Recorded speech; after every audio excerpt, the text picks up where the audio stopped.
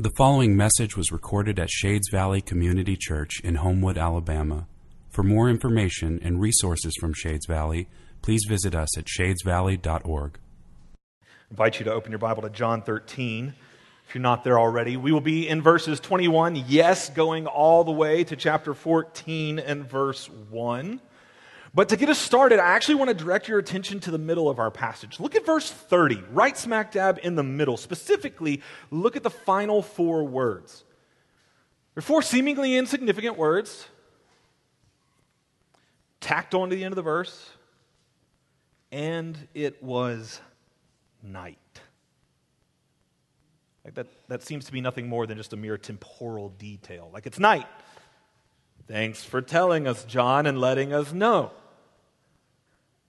But is that all that the gospel writer is doing right here? I don't think so. I think that John, our author, is pointing us to something much deeper through this descent of darkness.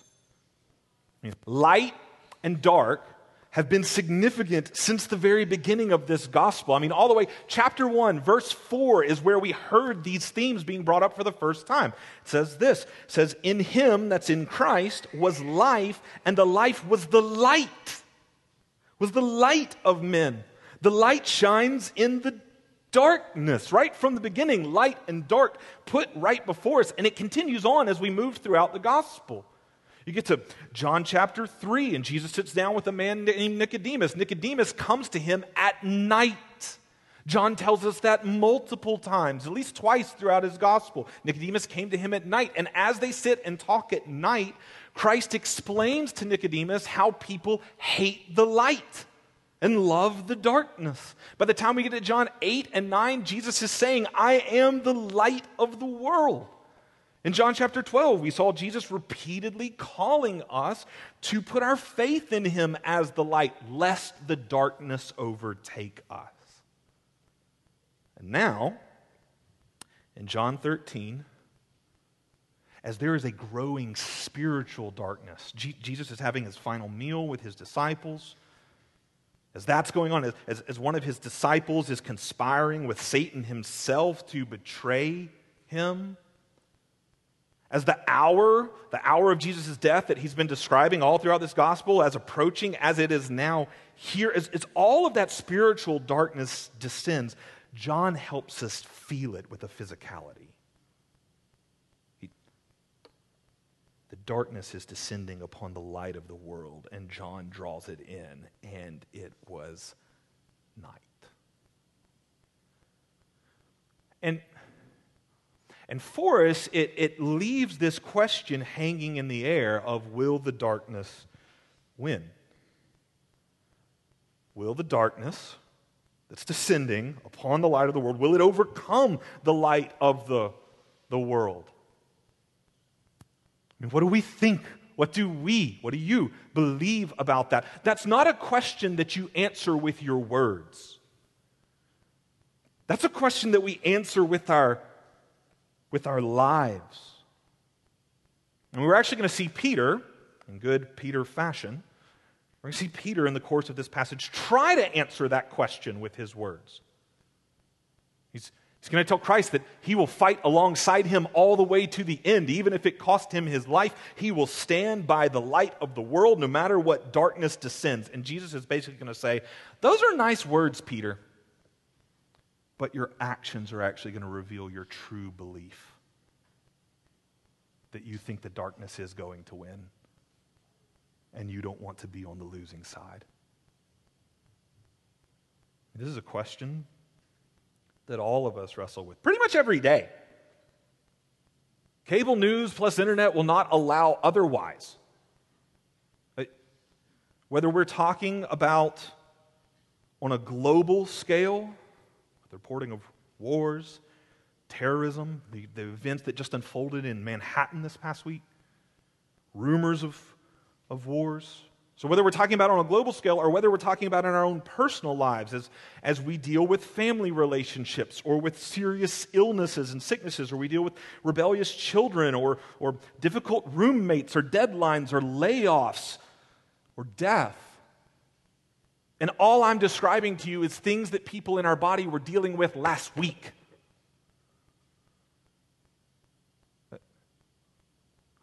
Whether we're talking about on a global scale or whether we're talking about on a personal scale, we all wrestle with the question, will the darkness win? Look at the words of Jesus to his disciples, to us, as the dark night descends. Look at what he says. Look at chapter 14 and verse 1. I included this because we need to hear it. When John wrote this gospel, there was no chapter break.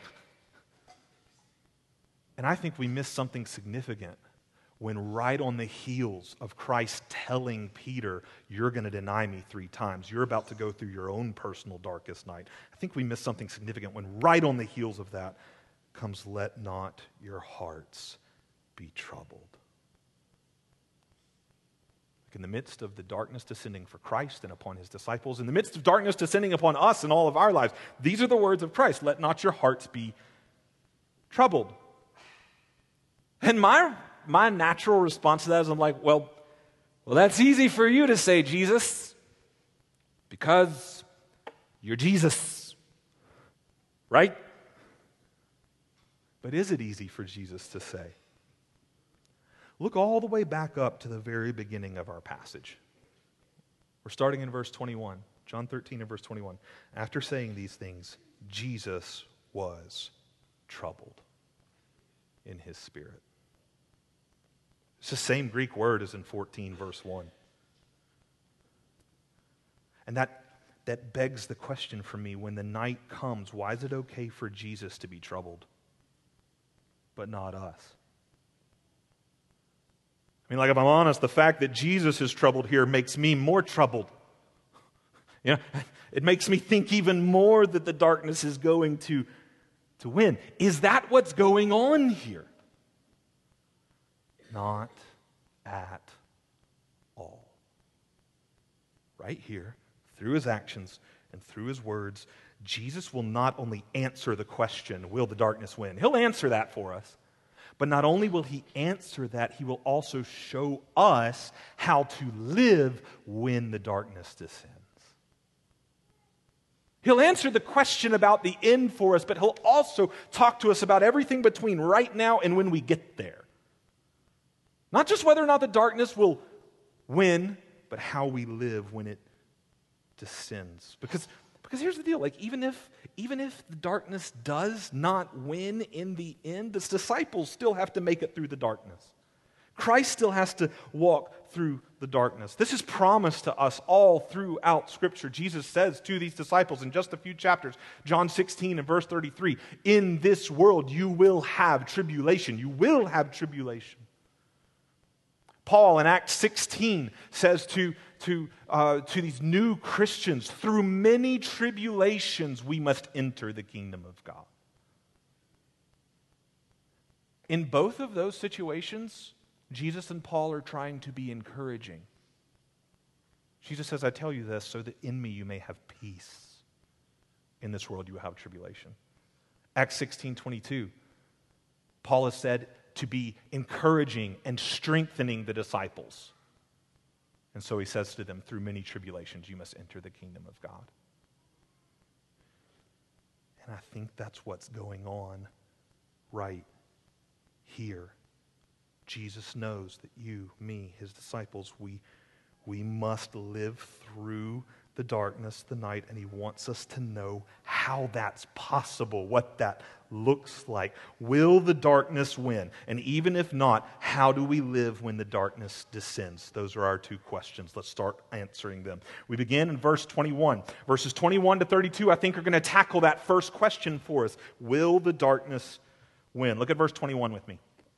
It says, after saying these things, Jesus was troubled in his spirit, and he testified, truly, truly, I say to you, one of you will betray me. So if you can remember, to the last time we were together, in John chapter 13, Jesus has just washed his disciples' feet, and he's told all of them to serve one another with the same type of self-sacrificial, humble love that he's just put on display. But after saying that, after doing that and saying that, love each other like this, he's troubled in his spirit because he knows they will not all love each other in this way. He knows that there is one among them at that exact moment plotting to do the exact opposite. Judas is plotting betrayal. Does that mean the darkness is winning? Is that why Jesus is troubled in his spirit? No, not at all. Look at Jesus' first two words again. Truly, truly. Jesus has used those words, he's used that phrase all throughout the gospel. We've described it as being like a mic drop on the front end of the speech. For all of the non-millennials out there, a mic drop is when someone gives a really amazing speech and they're done and it's like the exclamation point. Boom! That was awesome. Jesus does that on the front end. He's like, pay attention. What I'm about to say, it's a way of drawing attention to what he's about to say. It's big, it's important. He wants us to see something, to grasp onto something right here. And he wants us to pay special attention to the fact that someone's about to betray him. Why? He's actually already told us why. Go back up to verse 19. In verse 19, Jesus says, I'm telling you this now before it takes place. In other words, I'm telling you that I'm going to be betrayed before it happens, so that when it does take place, you may believe that I am. A lot of your English versions will say that I am he. He's not there in the Greek. He just says that you may believe that I am. I'm telling you this so that when it happens, you may believe that I am that I am. I am the God over all, and this was a part of my sovereign plan. I'm telling you this beforehand so that when it gets here, you'll know this didn't catch me by surprise. Things aren't tumbling out of control. I wasn't caught off guard. The darkness isn't winning. I'm sovereign over this. I'm ruling over this. Truly, truly, I tell you, this is going to happen. The darkness is going to descend. I tell you that so that when it does, your faith in me may be increased. I tell you that so that you may believe. Do you see that? I'm telling you this so that when it happens, your faith will be increased, so that you will believe, because things are happening exactly like I said they would. So don't let the darkness crush your faith. Let it increase it. Shades, do you feel the implications of that for us? How often in our own lives, when darkness enters, when difficulty enters, sickness, death, anything, how often does that crush our faith? When Christ says it should do the opposite, it should confirm it. Because he told us this was coming. In this world you will have many tribulations. Fear not, take heart. Have overcome the world. Through many tribulations you must enter into the kingdom of God. Brothers, do not be surprised at all when the fiery trial comes upon you, as though something strange were happening to you. When the darkness descends, don't let it kill your trust in Christ. Let it seal it. Build it. Increase. Let the fact that the darkness descends convince you it won't win. Because it's only doing what he said it would do. He's in charge. He's in control. This is evidence of it. He wins. This becomes even more obvious when we get to verse 22 through 27. Look at it. Verse 22. The disciples looked at one another, uncertain of whom he spoke. Like they're in stunned silence here, which none of us quite understand why they're in stunned silence. We think it would be obvious to spot Judas, right? Have you ever looked at Christian artwork of the disciples? Like, it is so easy to pick out Judas. I loved the church I grew up in. They would do this Easter drama every year, and I loved it. I was fascinated by it. Judas, so easy to find. Like furrowed eyebrows, devil goatee.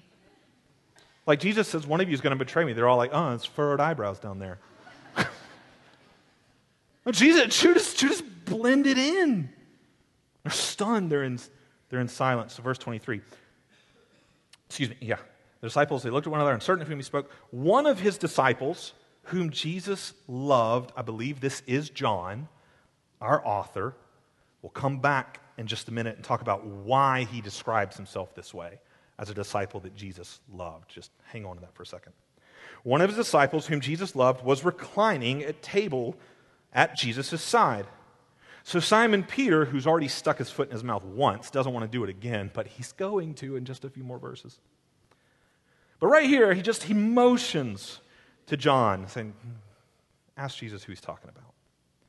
So that disciple, leaning back against Jesus, said to him, Lord, who is it? Jesus answered, it is he to whom I will give this morsel of bread when I have dipped it. That was something that a host would often do to an honored guest. It was one last extension of love from Christ to Judas. And what is a symbol of Christ's love will become a symbol of judgment.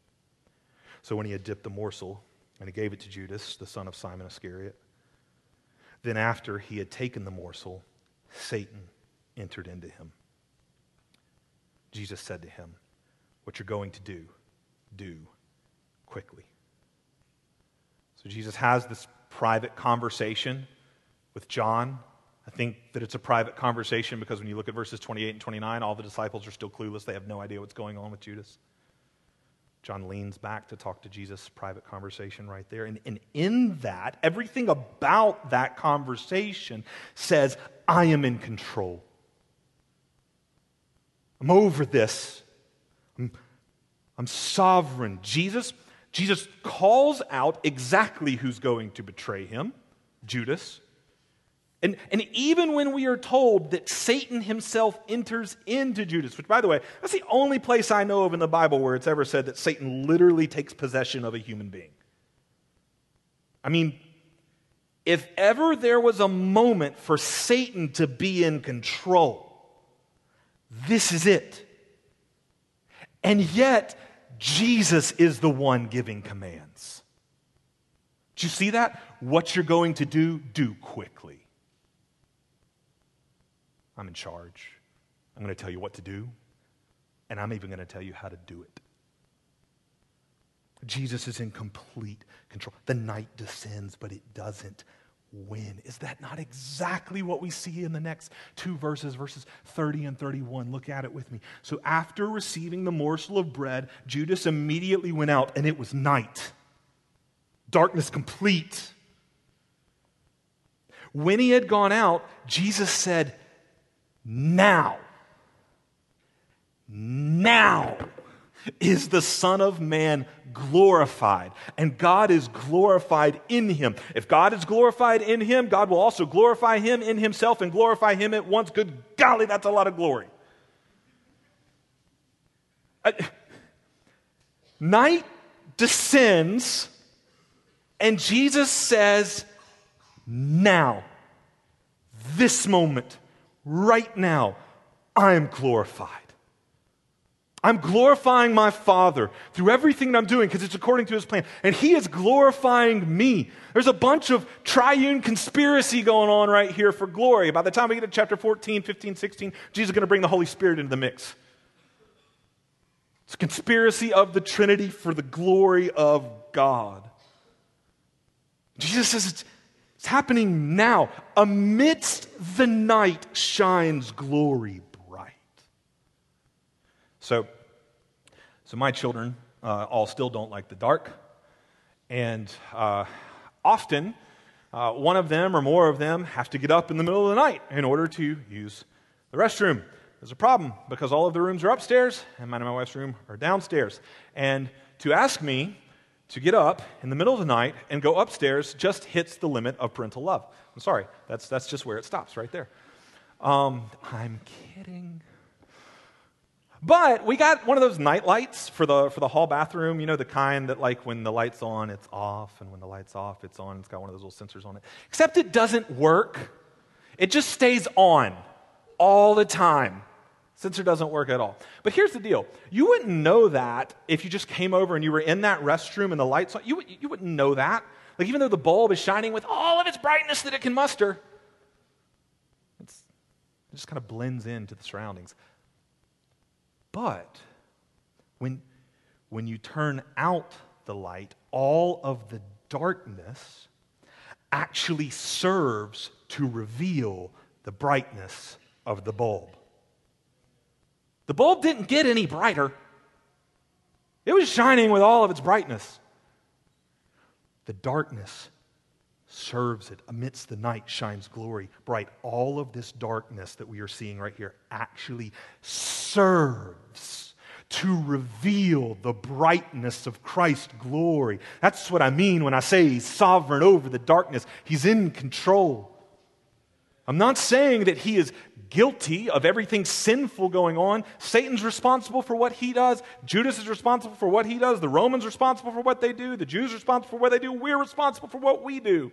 And God is sovereign over all of it and gets the glory for every ounce of good that's going to come out of it. God is sovereign, man is responsible. Don't cut the tension, hold it, and we see it stressed right here. The darkness doesn't win. It actually serves Jesus' purposes in shining forth His glory all the brighter. Jesus isn't getting brighter. He already had all this glory. The brightness He already possessed is now made manifest. Shades, the same is true for you.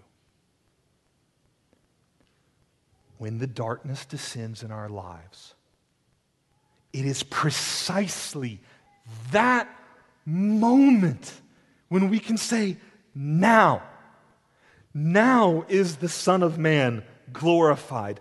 Now is God lifted high in my life. Amidst my night, His glory shines bright. When sickness and suffering enter into your life, and you cling to Christ, regardless of whether you experience healing or death, regardless, when you cling to Christ, you display His glory to the world. His value, His goodness, His greatness, His beauty. It's worth more to you than health and life itself. When you find yourself jobless, financial troubles are pouring in, you lose your house, you lose your possessions, and you hold on to Jesus. You shine forth His glory, that He is more beautiful, more great, more glorious, worth more than anything that you own. When your life hits rock bottom and you don't know how there is any possible way to recover, but you've got Jesus, and He's enough. You shine forth His glory to the world. Shades, when each of us faces death itself, no matter our age, no matter the circumstances, but when we die confessing Christ is worth more than life, amidst that night shines glory bright. This is what Jesus says. The night descends, and He says, now. This moment.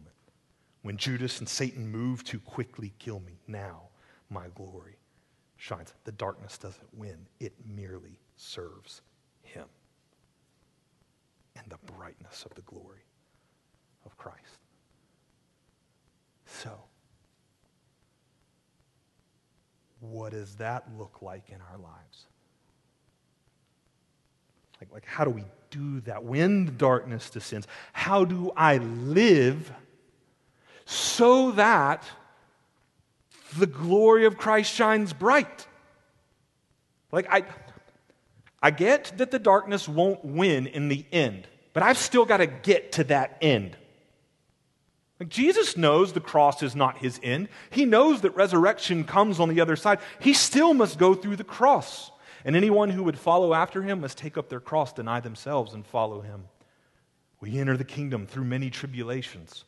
Like, we may know that the darkness doesn't win in the end, but we still got to get to that end. So how do we live right now when the darkness descends so that Christ gets the glory? This is precisely what Jesus unfolds for His disciples. Really, over the next couple of chapters, but we're going to see how He begins to unfold it right here in verse 33. Look at it with me. Verse 33 to 35. Little children, yet a little while I am with you. You will seek me, and just as I said to the Jews, so now I also say to you, where I am going, you cannot come. A new commandment I give to you, that you love one another, just as I have loved you. You are also to love one another.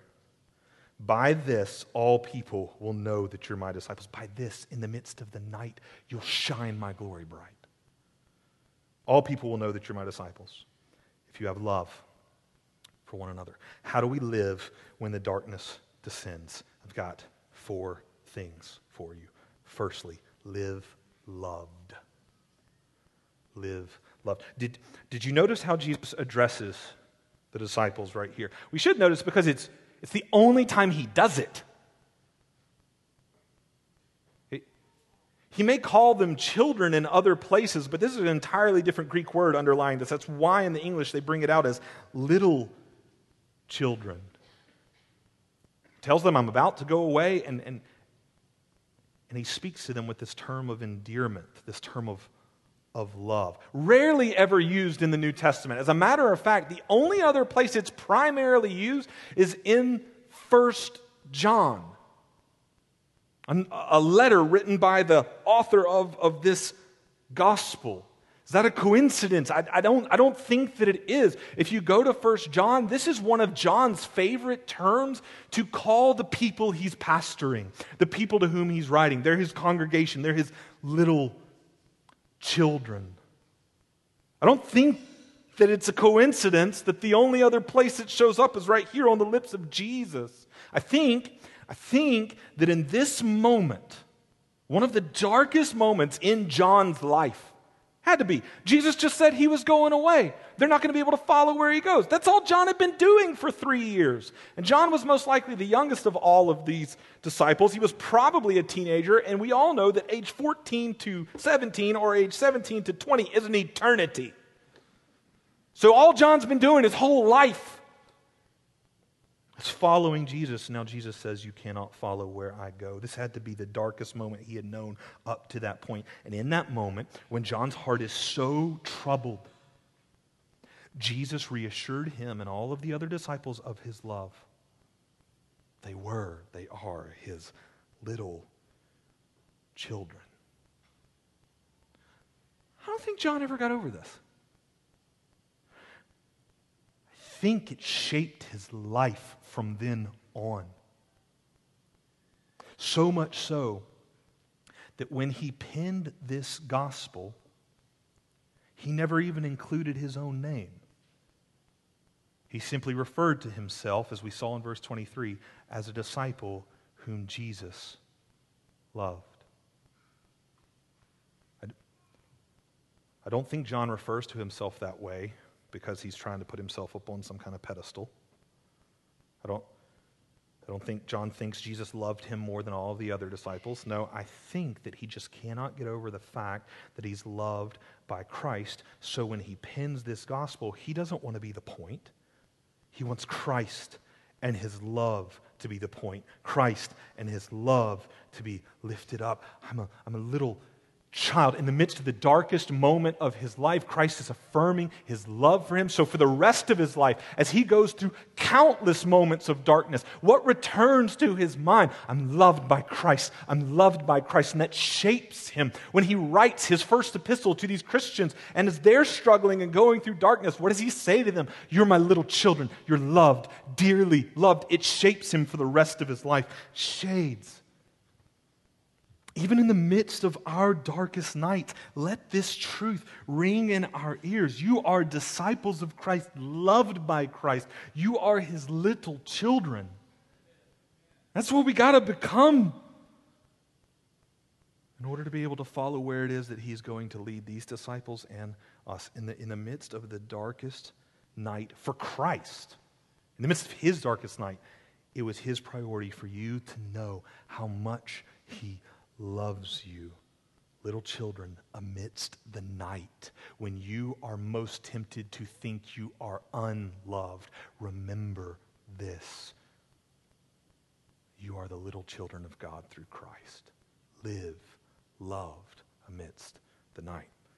Secondly, how are we to live when the night descends? Live loving. So don't just live loved, live loving. Jesus is about to depart, tells his disciples they can't follow. Up until this point, that was the way that people knew they were his disciples. They followed him around. Oh, look, they're like ducklings following Jesus. They're his disciples. They follow him. So now Jesus is leaving. How are people going to know that they are his disciples? that they belong to him. Jesus tells them, verse 34, a new commandment I give to you, that you love one another. That's not a new commandment. That's as old as Leviticus 19 at least, where we're told to love our neighbor as ourselves. That's not the new part. What he says next is the new part. You're to love one another just as I have loved you. You also are to love one another. By this, all people will know that you're my disciples, if you have love for one another. The mark of Jesus' disciples as they live through this world amidst any amount of darkness, the mark is that they love one another like they have been loved. How have they been loved? He's loving them amidst the night, amidst the descending darkness. He's not letting go of them. He's not abandoning them. He's holding on to them. Do we do that? Do we love each other amidst the dark when it's hardest? When it's most difficult? He's loving them self-sacrificially. This isn't for his own gain. He's laying down his life. Do we love each other self-sacrificially? I hear a lot of people talk about how they love Jesus but not his church. John would tell you that's impossible. Why? Because the church is the bride of Christ. And what God has joined together, let no man tear asunder. You don't get to divorce them, and neither do I.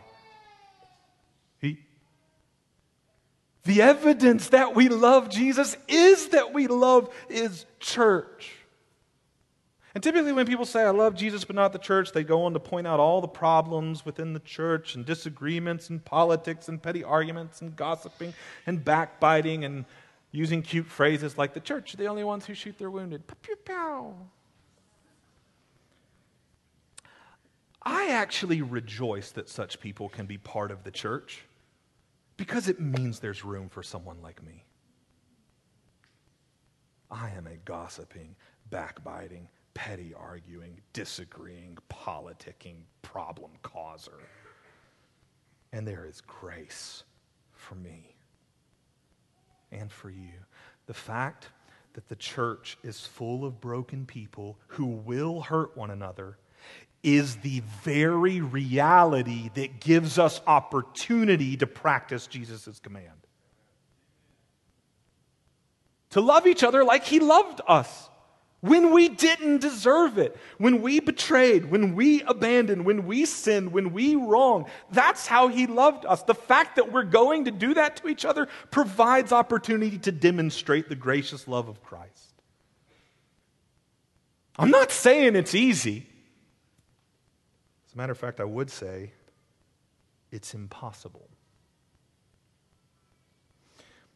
It's impossible for us to love like Christ, to live loving like Christ. Peter is about to figure that out in another open mouth, insert foot situation. Look at verse 36. Simon Peter said to Jesus, Lord, where are you going? Remember, he said he's going away. They can't follow. Where are you going? Jesus answered him, where I'm going, you cannot follow me now, but you will follow afterward. Peter said to him, Lord, why can I not follow you now? I will lay down my life for you. Jesus answered, will you lay down your life for me? Truly, truly, I say to you, the rooster will not crow till you've denied me 3 times. In other words, before the night is out, you will have denied me 3 times. Let not your hearts be troubled. Believe in God. Believe also in me. Jesus tells Peter, you can't follow me right now. It's impossible for you to do that, Peter. It's impossible for Peter to follow Jesus right now for at least 2 reasons, I think. One, only Jesus can do what is about to be done. Only Jesus can go to the cross and bear sin for all our forgiveness. Only Jesus can conquer death. Peter, you can't follow Christ because he's about to do what he alone can do. But I think there's a second reason that it's impossible for Peter to follow Jesus right now. Namely, Peter doesn't have the power in himself to follow Christ into the darkness. No, right now, in the safety of the room they're in and in the safety of being in the presence of the light of the world, right now his words come easy. But out there, in the night and the darkness, Peter's actions will betray the fact that he thinks the darkness is going to win. And he doesn't want to be on the losing side. Peter doesn't have the power. He's going to deny Christ 3 times. He doesn't have the power in himself to follow Christ into the darkness. He cannot love like Jesus loves, sacrificing himself, laying down his life for Christ. Did you notice that bit of irony from Jesus right there? Would you lay down your life for me? Like, really, is that the way this is going? Like, no, that's not what's happening right now. I'm laying down my life for you. That's the way this is about to unfold. He can't do it. It's impossible. So how is Peter, or how are we supposed to live loving? Loving like Jesus. How's Peter going to keep Christ's new command and amidst the night and the darkness shine his glory bright by loving like he loves? How? This is the third thing that we need to see. Thirdly, we must live trusting. How are we to live when the night descends? We must live trusting. Jesus doesn't say that Peter will never follow him into the darkness. He says just not now. Look again at verse 36. Simon Peter said to him, Lord, where are you going? Jesus answered him, where I'm going, you cannot follow me now, but you will follow afterwards. After I go into the dark, after I go the way of the cross, after I make a way for you, after I purchase forgiveness for your sins, after I send the Holy Spirit to dwell in you and empower you, after I go to prepare a place for you beside my Father for all eternity. That's exactly what he's about to say in chapter 14. After I prepare the way, I will empower you to follow after me. To deny yourself, take up your cross, and through many tribulations, enter into the kingdom of God. Can't follow Christ now because Christ's work isn't done. But afterwards, after Christ's work is done, and he's bought forgiveness, he's bought the empowerment of the Holy Spirit, he's bought all these things for Peter and for us, then by Christ's power, so that Christ gets the glory, we can follow him into the dead of night, loving like he loves, because it's actually his love. That the call right here to love like Christ loved is not a call to imitate Jesus and imitate his love. It's a call to participate in his love. He's going to the cross so that by the Holy Spirit you may be united to him. And Romans 5:5 tells me that the love of God has been poured out in our hearts through the Holy Spirit. The very love of Christ is going to be poured out into my heart through the Holy Spirit so that I can enter into the darkness, the dead of night, loving like he loves, because it's his love. This is why Jesus can make the conclusion, by this all people will know you're my disciples, that you have this kind of love for one another. Because you couldn't have it if you weren't my disciples. The world doesn't understand this kind of love. It comes from Christ and from Christ alone. Peter, you can't follow me now, but you will afterwards. And that is exactly what happens in Peter's life. Peter will be empowered by the Holy Spirit of God to follow Christ into the dead of night. Just read the book of Acts. He goes into persecutions and beatings and imprisonments, all on the way to his own death. He will follow Christ, trusting him to provide everything that he needs. Peter will live out chapter 14, verse 1. Let not your hearts be troubled. Believe, trust. Believe in God. Believe also in me. How would Peter and the disciples walk through the darkness untroubled? By trusting Christ. Trusting his promise that the darkness doesn't win. Believing that he loves them even when they can't see him. How would they live loving the church self-sacrificially? I mean, Peter and the other disciples, they do that. They love the church self-sacrificially. They literally die for other people, for you and me to know Christ. How? Through trusting that Jesus had purchased every ounce of power they needed for every moment of their lives. They lived trusting. They lived by faith. They lived like little children. This is how my kids live. By faith. Faith that when they wake up in the morning, mom and dad are there. Faith that breakfast is there. Lunch and supper too, if they're lucky. Kidding. Someday, somebody's going to take like a recording of these sermons and chop it all up and submit it to like DHR, and it's going to be a bad day for me. This is how my children live. It's how we live. Galatians 2:20, we live by faith in the Son of God who loved us, his little children, and gave himself up for us to empower us to love as he loves. We're going to unpack this a lot more in the weeks to come, but right now, don't miss this. We live loved and loving by trusting Christ. This is how we walk through the darkness with untroubled hearts. And when I say that, I got one more clarifying note for you, because I told you there were 4 things right, and I've only given you 3. When I say that this empowers us to walk through the darkness with untroubled hearts, I don't mean that the darkness doesn't trouble us in any respect. We're getting all the way back around to where we began. When Christ tells us, let not your hearts be troubled, he doesn't mean that the darkness isn't troubling. Think all the way back to verse 21. Christ himself was troubled. There's a sense in which the darkness troubled him, and there's a sense in which the darkness should trouble us. Which is it?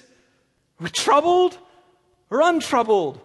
This is the 4th and final thing we need to see about how to live amidst the darkness. We live troubled and untroubled.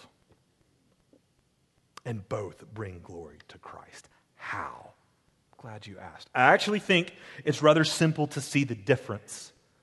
If you look back to verse 21, why is Jesus troubled there? Is it from a lack of belief?